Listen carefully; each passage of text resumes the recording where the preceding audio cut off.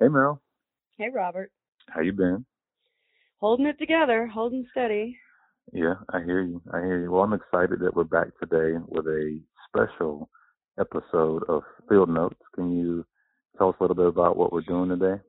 Sure thing. Hello, listening audience. As of the time of the recording, we are in the coronavirus crunch. We are in the middle of the COVID-19 crisis, and so we have put together a series of interviews with folks from our network across the state in a variety of positions and communities to really make sure that we're capturing their voices and hearing how smaller communities across the state are impacted and how they're responding to the COVID-19 crisis.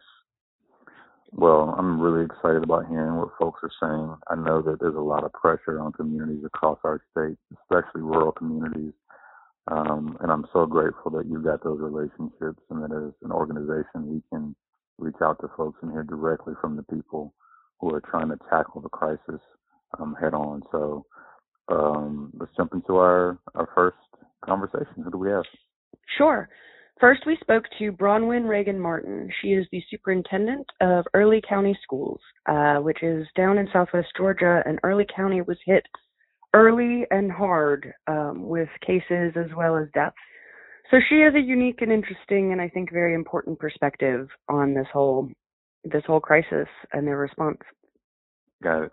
All right. Well, let's jump into it. Hi, Bronwyn. Hi, Meryl. How are you?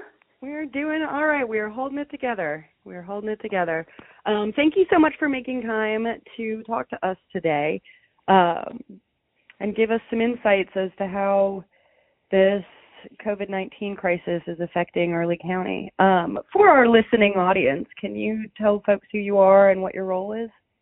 Sure. I am Bronwyn Reagan Martin, and I am the superintendent of the Early County School System. And Early County is down south, southwest, adjacent to touches Alabama. That's right. We're southwest Georgia, south of Columbus, right next to Alabama. All right. Well, thank you again for taking the time. First of all, how are you and how's Early County? What's the feel? How's things going?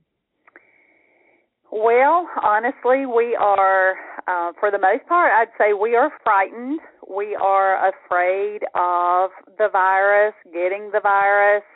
We have had several cases. We've had one person who has passed away from it. So we are trying to stay safe and socially distance and all of that because they're just afraid of it, honestly. Sure. I mean, you guys had early cases for the state and especially for such a small community. I've been watching your numbers. Yep. So tell me, from a school standpoint, what has been put in place? What are your protocols, I guess, now in this crazy, surreal time? Right. So right now school is closed through April 24th, and of course we anticipate that to go longer. So our buildings are shut down. Our central office basically is running a skeleton crew. We have people who are only in for necessary things, such as running payroll, which is pretty critical. So we have people who are kind of staggering, going in. A lot of us are working from home. So I'm working from home. Principals are working from home. Directors are working from home. Teachers are working from home. So trying to keep the buildings free of kids and teachers so that they can stay safe and healthy.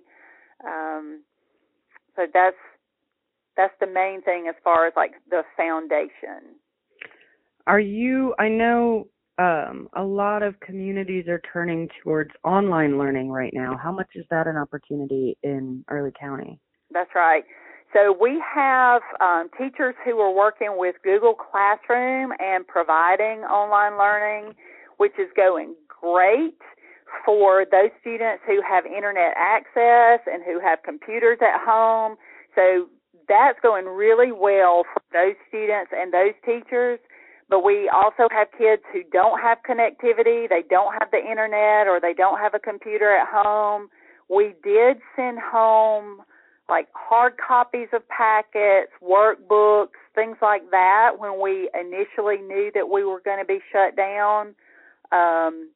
We have even had teachers to meet at a central point to distribute hard copies, but at this point we've even asked those teachers to suspend that just to try to minimize contact with others.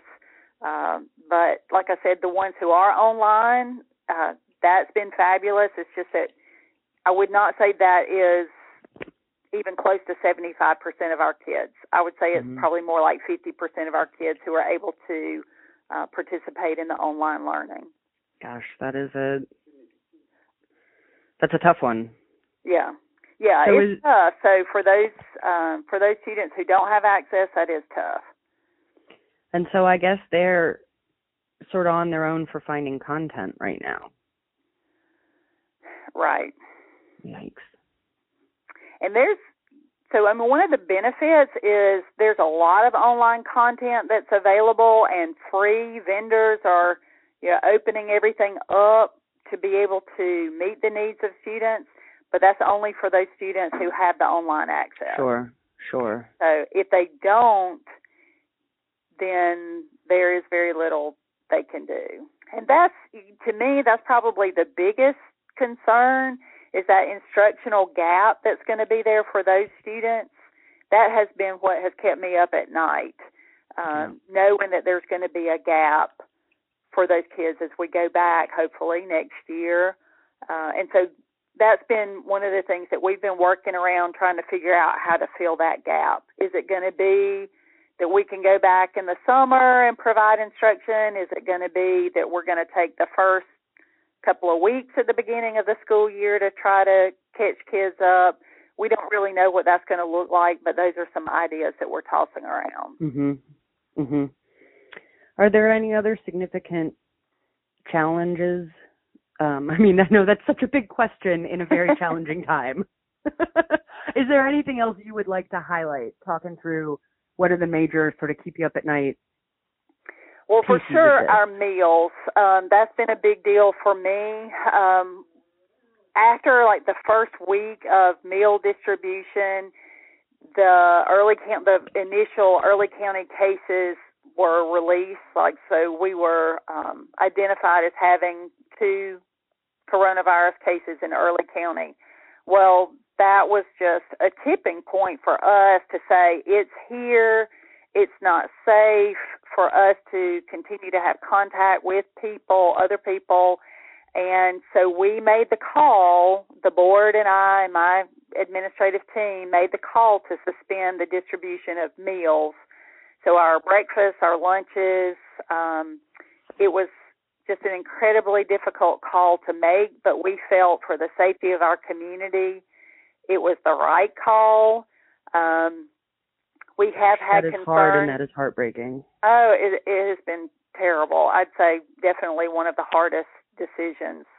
We have had concerns brought up at the state level to ask us, is there another way we could do this? And we are continuing to look into, is there a different way we can do this? But right now, it's what's right for our community. I have not had people calling me in our community to say we're not doing the right thing. So it sounds like it's a tough call to make, but it seems like Early County is on board with it. That's right. Well, give me some bright spots. Is there anything to highlight of best practices or good things that you have found to be in place? For sure, the internet learning that's going on, I see a lot of hurrahs from the teachers who are having positive interactions with their students online, either through Zoom or Google Hangouts or whatever online platform they're using. That's been a plus. The support that is apparent in our community for all of us, people who have reached out to offer to go to the grocery store for people, especially our older citizens, our senior citizens in our community, if they need groceries picked up or medicines picked up. People are volunteering to do those sorts of things. So I would say definitely those are hurrahs that we have to share, and the positives that we're still supportive of each other and highly encouraging, and we still love each other from afar. That's wonderful. I know you guys got hit by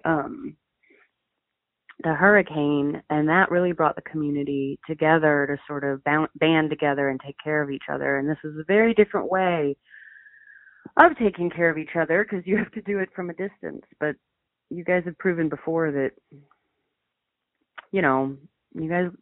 Early County stands together. That's exactly right. It is the same sort of sense of camaraderie and collegiality and togetherness in the community and everybody pulling together. It's just we can't do it shoulder to shoulder physically. We have to do it shoulder to shoulder virtually, if you will. So we're having to do it from afar, at least 6 feet apart, that sort of thing. But we're still real supportive of each other and trying to do what we can to help each other out.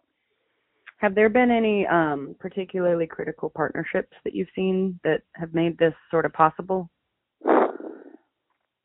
Well, of course, we're all just kind of sticking together and toeing the line as far as, we all want to make sure that everybody understands how critical this situation is.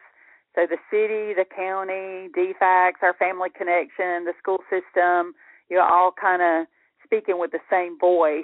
That's so great. Everybody understanding how important this is, that we stay safe and stay at home and work from home as best we can, and only those people who are essential services being out doing their job so that the community can continue to run. That was wonderful to hear. Well, thank you so much for your time. Let me know if there's anything we can do to support you from afar. One other thing, Meryl, let me give one other shout out, or two other shout outs, maybe 3 other shout outs. I will say that our RESA, so Southwest Georgia RESA, Tim Helms is our executive director. He's done a great job setting up Zoom calls and Google Hangout conferences for us to come together as superintendents so that we know what's going on with other school systems. And Buddy Costley at Gale and John Zonner with GSSA have done the same thing with RESAs and representatives, different superintendents. They've also done a great job of keeping us informed of the issues, so knowing what's going on at the state level, and also just being able to have those conversations with other superintendents and educational leaders across the state, so that we know we're not alone, we're not facing these issues by ourselves. We're all facing the same issues and trying to grapple with the problems and try to figure out the solutions. So I will do a big shout out to those folks because they've done a great job just keeping us informed and being able to communicate with each other. That's wonderful. That's so good to hear. And that's my dog. That's what happens when you work from home, right? It is. It absolutely is. Oh, Bronwyn, thank you so much. Please stay safe, stay well, stay home, stay in touch. Absolutely. Thank you so much, Meryl. You've done a great job of keeping us informed also. I'm very appreciative of that. We're trying. It's an unprecedented and crazy time, but... That's right. It is. But we're going to work through it all together. So, that's right. That's a great positive thing about it. Thank you. Thank you. Take care. You as well. Say hey to that dog. I will. Bye, Bronwyn. Bye, Meryl.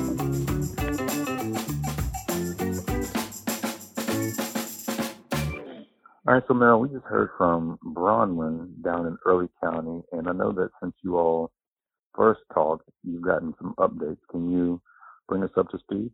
Absolutely. Bronwyn has been working, they've been working around the clock to get a feeding program in place because, as she said, COVID hit their school nutrition folks, and so they had to, as we've talked about before, weigh that balance between the benefit of the program and the health of everyone involved. And so Anyway, they have a feeding program in place. It's a third-party program called Emergency Meals to You out of Baylor University. So it's an external third party that is making sure that students and in the community are able to access food. That is great. It is. I think Bronwyn's story in particular really highlighted the impact, the immediate impact that this crisis can have. Early County got hit early. They get hit hard, and their community has taken it very seriously. Yeah, I mean, one of the things that struck me was the disparity in access to technology. So although 50% of their students have access to the internet and computers at home, the other 50% do not. And I thought, wow, yeah, what a complicated situation to try to navigate as a superintendent, much less, a parent or a student. So I recognize they've got some major challenges. I'm encouraged that they have a great leader at the helm with Bronwyn. No, she said the same thing. She used the phrase, the instructional gap is what keeps her up at night. Right. She's worried about her kids. Yep, understandably so. All right, well, again, to our listeners, thank you for being with us. We hope you are staying safe. We encourage you to do whatever you have to do to stay safe, and we will catch you next time.